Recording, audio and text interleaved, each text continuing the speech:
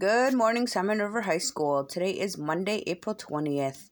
Did you know on this day in 1832, the Hot Springs National Park in Arkansas was established as a reservation by an act of Congress? Technically, it was the first United States national park. Today's Zoom lunch will be with Mrs. Van Dunk, and look for the link in Google Classroom. Have a marvelous Monday.